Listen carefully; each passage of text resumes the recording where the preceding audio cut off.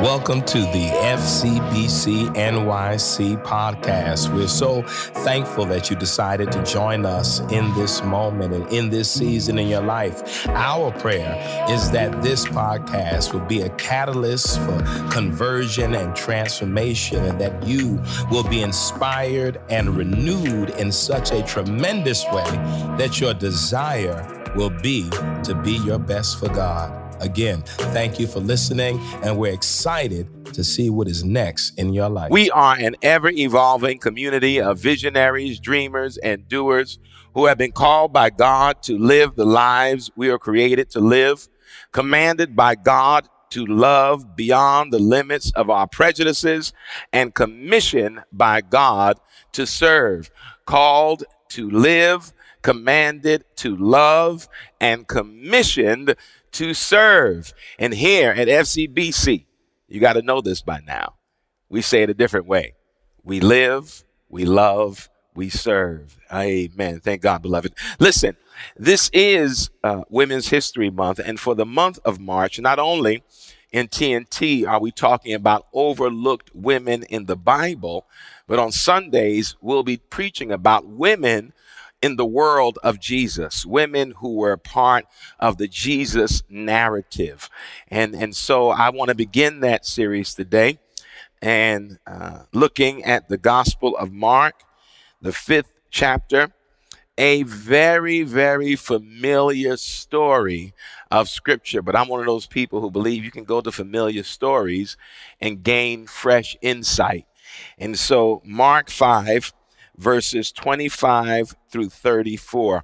I'll read it from the New Revised Standard Version as well as the Message Bible. Mark 5, 25 through 34. And here's how it reads in the NRSV. Now there was a woman who had been suffering from hemorrhages for 12 years. She had endured much under many physicians and had spent all that she had. And she was no better, but rather grew worse. She had heard about Jesus and came up behind him in the crowd and touched his cloak. For she said, "If I but touch his clothes, I will be made well." Immediately her hemorrhage stopped, and she felt in her body that she was healed of her disease.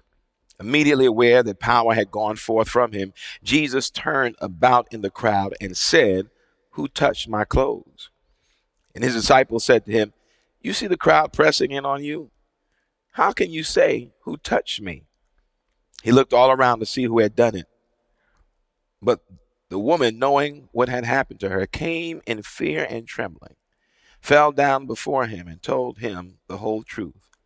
He said to her, "Daughter, your faith has made you well. Go in peace and be healed of your disease." In the Message Bible, it reads a little bit differently. And I want to read it from the Message.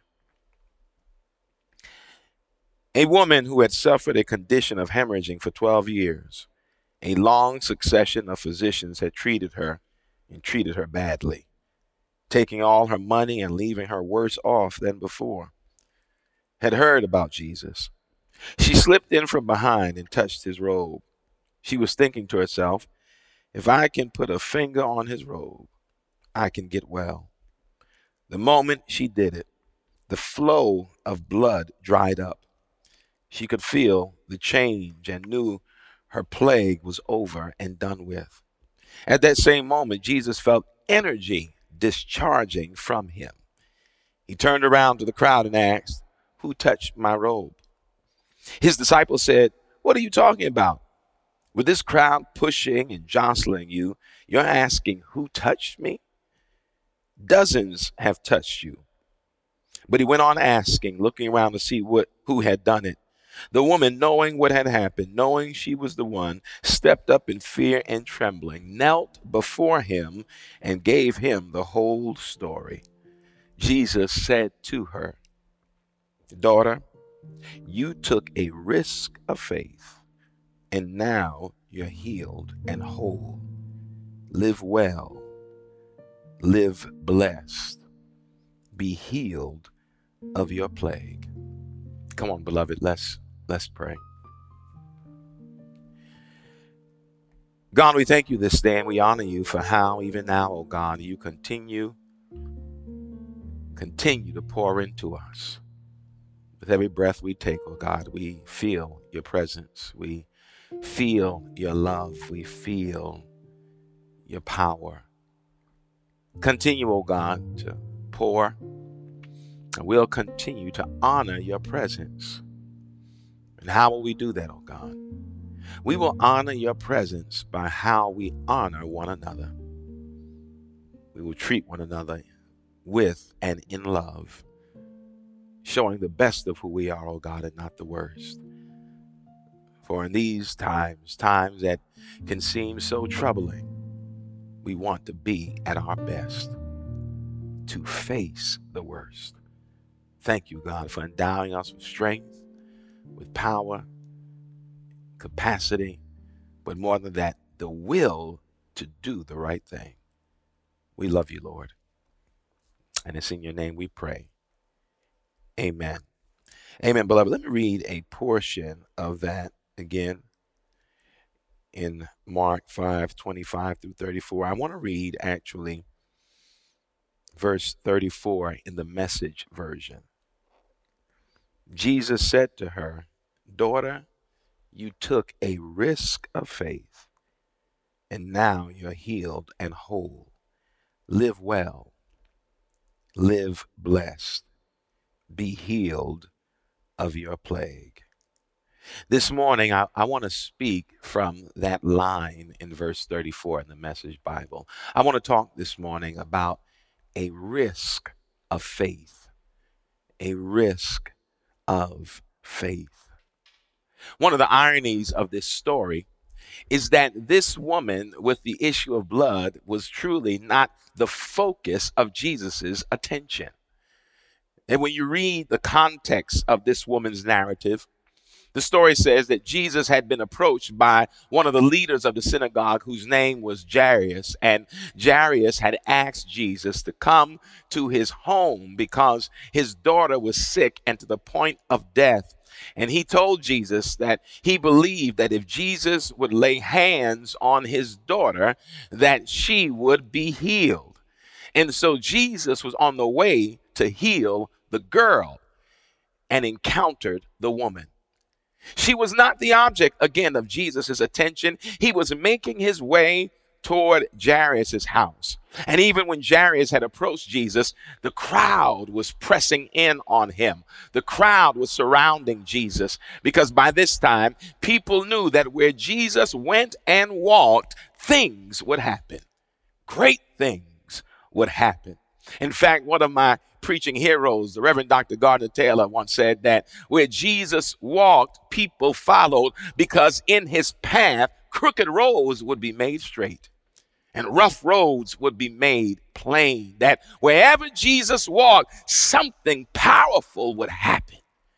And so the crowd would surround him, would follow him, hoping to get a glimpse of who he was, a glimpse of his power, and at best, a glimpse of God at work in and through him. And so as he made his way to Jairus' house, Jesus was not aware that another saga was taking place. That while he was on his way to heal the girl, there was a woman who was making her way towards him because of her own brokenness, her own trial, her own struggle, her own issue. For 12 years, she had been bleeding.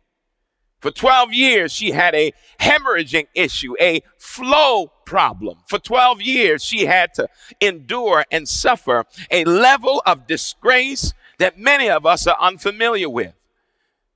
The belief was culturally at that time, the practice was that a woman, when she was going through her period of menstruation, that she would have to isolate herself from everyone because she was viewed as defiled because of the flow of blood.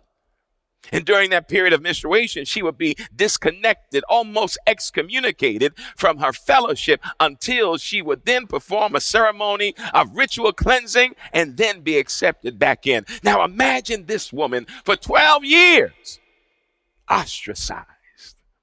For 12 years, marginalized. For 12 years, living with the feeling of being excommunicated from your fellowship, from that which is familiar. And everyone at this point had to know about her issue in her region, in her town.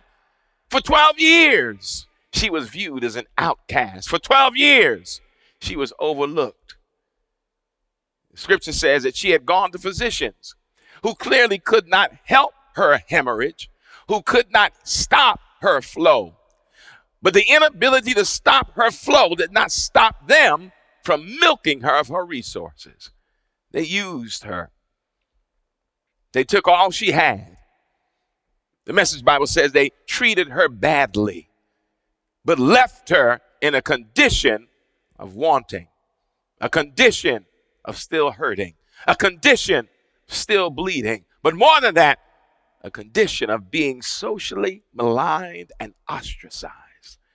She wanted a breakthrough. She wanted to be better. She wanted to be healed. But I've learned in my journey with God, in my life, there's a difference between desire and activating your desire. I hope you hear this, beloved. So many of us want to see change in our life and want things to be better or want to experience a breakthrough, not just from some physical ailment, but sometimes we want to see a breakthrough in our lives. We want to see a shifting in our lives. We want to see things change. We want to see things move towards a different trajectory that is shaped by what we deem as good and successful. We want change, but there's a difference between desiring it and then activating your faith to see it come to pass. Some of us love to linger in the space where we simply use the language of hope, the language of desire, the language of breakthrough, but then do not activate, do what it takes to pool our own capacities to see that the breakthrough comes about. That's what she did. She did not linger in the place where she dwelled, simply hoping for a breakthrough. She wanted it. She wanted it so bad that she was willing to further risk ridicule, to further risk being ostracized, to further risk being chastised. She was willing to come out of her hiding spaces, her broken corner, in order to get to Jesus. She didn't just want the breakthrough. She was willing to do whatever it took to bring about the change she wanted to see. She was willing to do whatever it took to bring about the change she wanted to see. She was willing to do whatever it took to bring about the change she wanted to see, and the change that she hoped would make her whole again. The change that would heal her. The change that would restore her. And she took a risk. And the risk she took was not based on experience. It was based on what she had heard. The scripture said that she had heard about Jesus. And whatever she had heard about him was enough to cause her to galvanize her faith. Galvanize her strength in order to experience wholeness and healing. She was willing to do whatever it took. She didn't care what they would say. She didn't care what they could say. Because I'm sure in 12 years, she had already heard it all. She had already heard all the negative comments, the negative narratives connected to her issue. I'm sure she had heard people say that clearly she must have done something to upset God that would cause this tragedy, this ailment. I'm sure people thought that she was the true cause and that her flow, her hemorrhaging, her bleeding was punishment for what she had done, even though no one knew if she had done anything. But no one would be in her condition for such a long time if she had not done something to bring it about. So her issue was her punishment. In a word, I know there were those who felt that this was what she deserved. I can't imagine how it feels to walk with a truth that no one believes because of the assumptions about how you got where you are. But she knew the truth. She knew she had done nothing. She knew that there was no fault. She had an inexplicable condition that was untreatable by physicians who had used and manipulated her, and she was at the end of her rope. She was at her wit's end, and she decided to take a chance. How much worse could they have said about her? How much worse could be done to her? And she did not let the assumptions or narratives of people or their dismissiveness or disregard keep her locked in a place where she would not experience wholeness and healing. She transcended the barriers that existed that would have prevented her from her breakthrough because she wanted it that bad.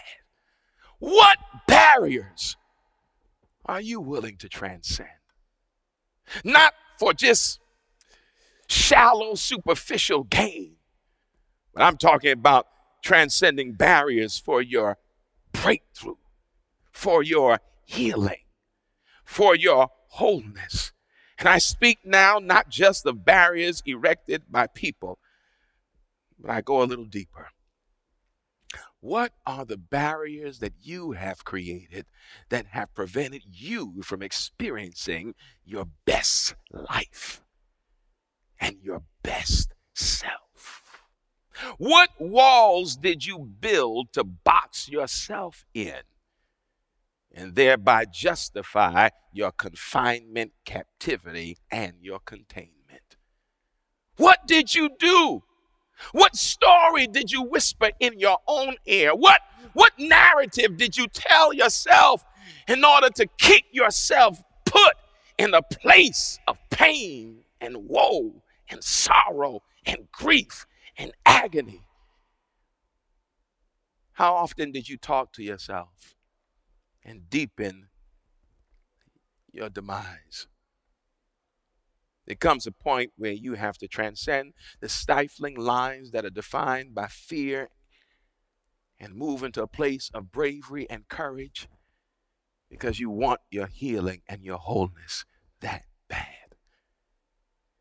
The story doesn't say what I'm about to say, but over the years I've said it and I've repeated it and I actually believe it.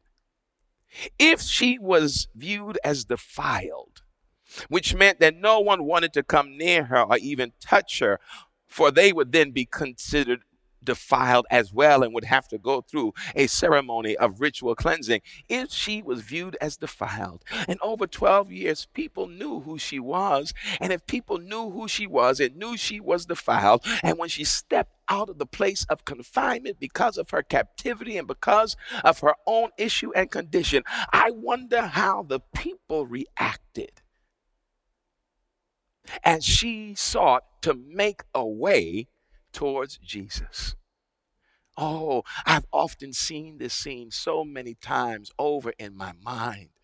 I've seen her pain and I've seen her struggle and I've seen her hurt, but I've also seen as she sought to make a way, and hear this, beloved, her condition made a way.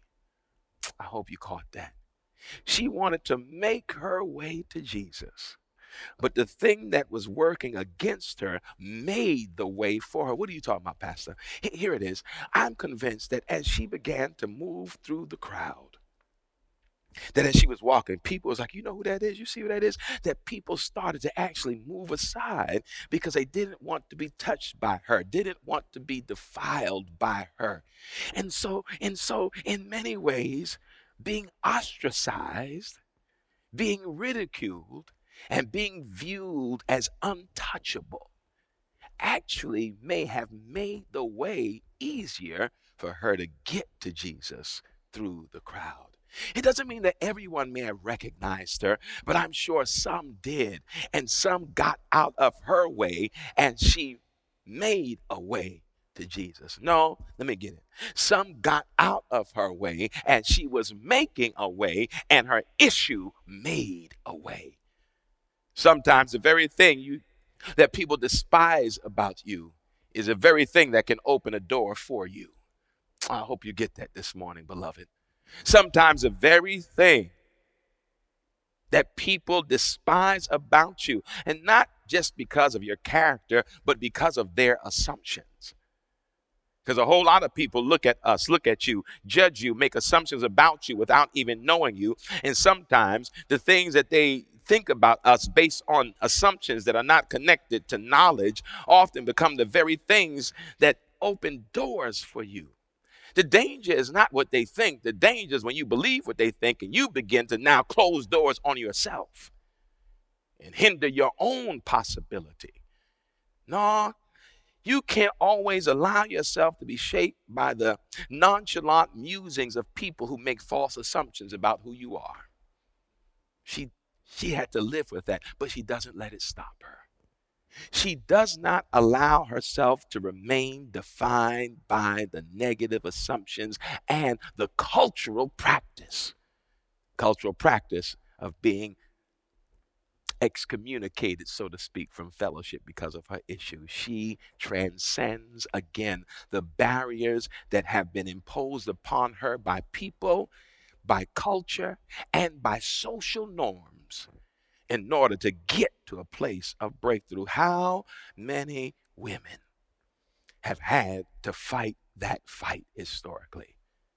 To transcend the social constructs, the cultural barriers, and the assumptions about them in order to still get to a place of breakthrough. How many times have women had to triple prove themselves in order to be viewed in a positive light? How many women had to press and fight historically to gain what we now view as gains for the women's liberation struggle? No, this woman's narrative is not unfamiliar to countless women in our culture, and it certainly is not unfamiliar to countless African American women who've had to face not only sexism, but racism as well.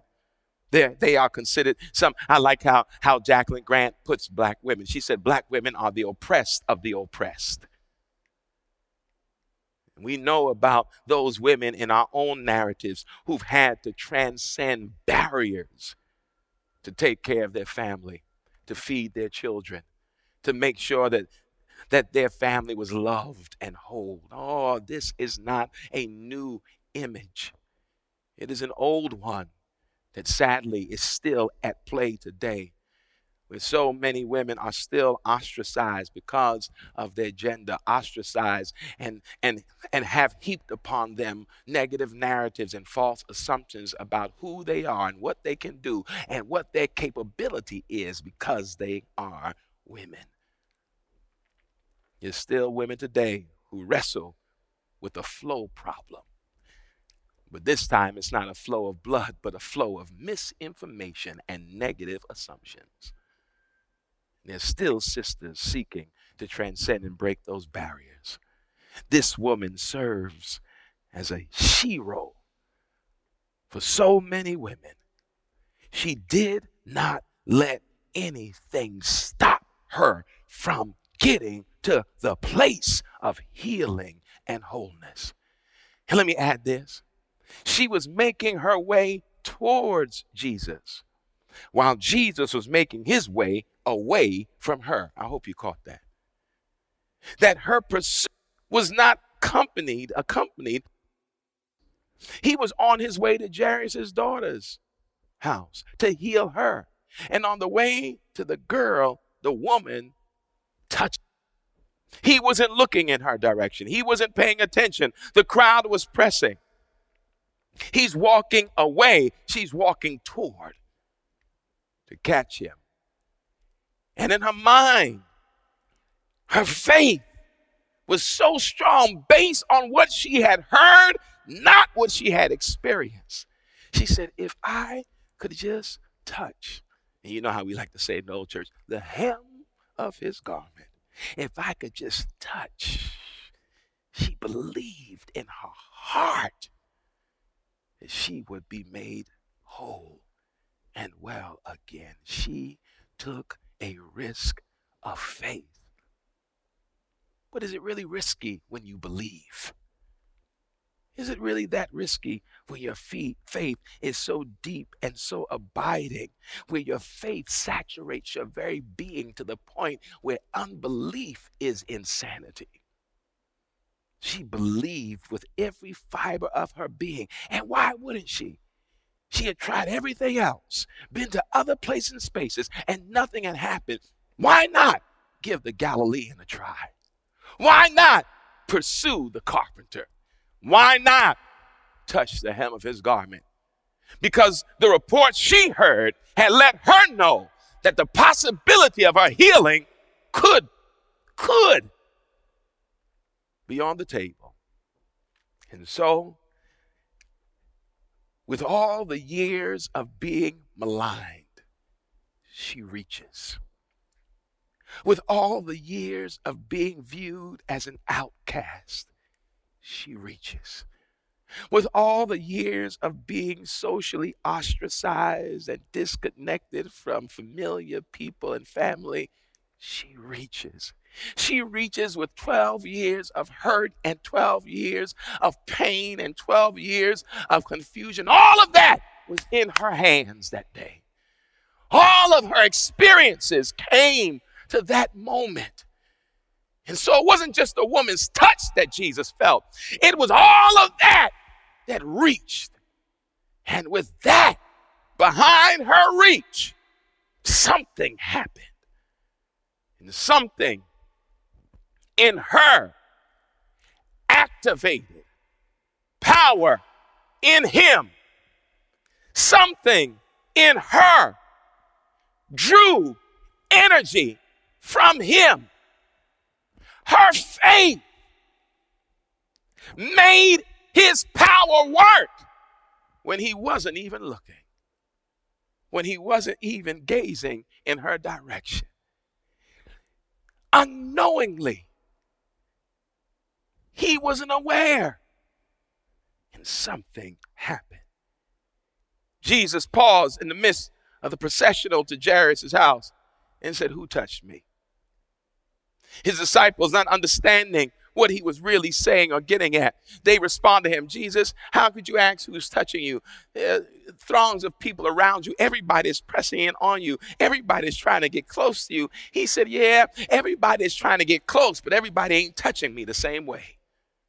Everybody might be around me, but everybody's not reaching the same way. Something has happened. I have felt power leave me. Healing has left me. Energy has left me. Transformation has left me. Somebody touched me like no one else in this crowd has touched me, because their touch beckoned my power. Their touch beckoned healing that resided within me." Who touched me? The scripture says when she heard the conversation between Jesus and his disciples. I love this. Oh, capture the scene, beloved.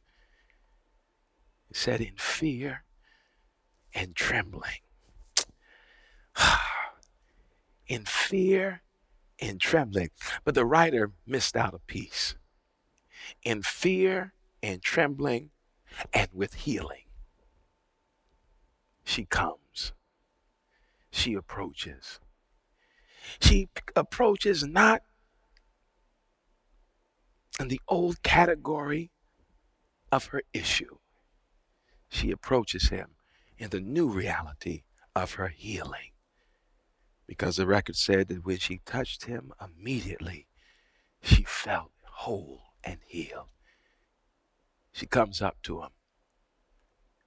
She said, "It was me. I did it. I did it. And I wonder if Jesus knew what her ailment was, but he knew what had left him and gone her way. And he said to her, daughter, you took a risk of faith. That's why you're whole and healed now. Beloved, sometimes, again, the healing and the wholeness and the breakthrough that we desire can't simply remain a hoped-for aspiration. There comes a point where we must activate our faith and galvanize our strength and our capacities to make it happen. What are you waiting for? What are you waiting for? I don't know what the thing is, and I don't know what the issue is, but how bad do you want to rectify the problem? How bad do you want to experience the breakthrough? Are you willing to take a risk of faith? Because when you take that risk, you never know what is waiting on the other side of your risk taking. And remember those words that Jesus says to this woman: because you took a risk of faith, your faith, not just my power, your faith, not just my capacity to heal, your faith made you whole. Beloved, don't let fear be final. Let your faith have the last word. Come on, lean in today. Let's talk to God. Lord, we're so thankful. We're so thankful for these moments where we're pushed to remember that we can participate in our own healing, and we can participate in our own breakthrough. That sometimes, in order to do that, we must transcend the barriers that have been erected to prevent us from getting our restoration. That it takes courage and bravery and tenacity. And not just the bravery and courage and tenacity modeled by this woman in the story, but countless women who have led the way courageously, sometimes overlooked, sometimes unsung, sometimes anonymous. But God, they are still our sheroes. Thank you for this woman's model, but thank you for the countless women who've paved ways that we now walk down. Thank you for this example today. Thank you for this opportunity to lean in a little bit more. Lean in and live. Thank you, God. We honor you, Lord. And it's in your name we pray. Amen. Thank you for listening to the FCBC NYC podcast. We hope that what you heard was informative and inspiring, and in some way created a space for you to have a creative encounter with God. You can follow us on social media and on the internet at fcbcnyc.org. Please follow and also contribute. If you've been blessed by what you heard, support us financially that we may continue to offer these podcasts. Thank you again, and we look forward to you tuning back in the future.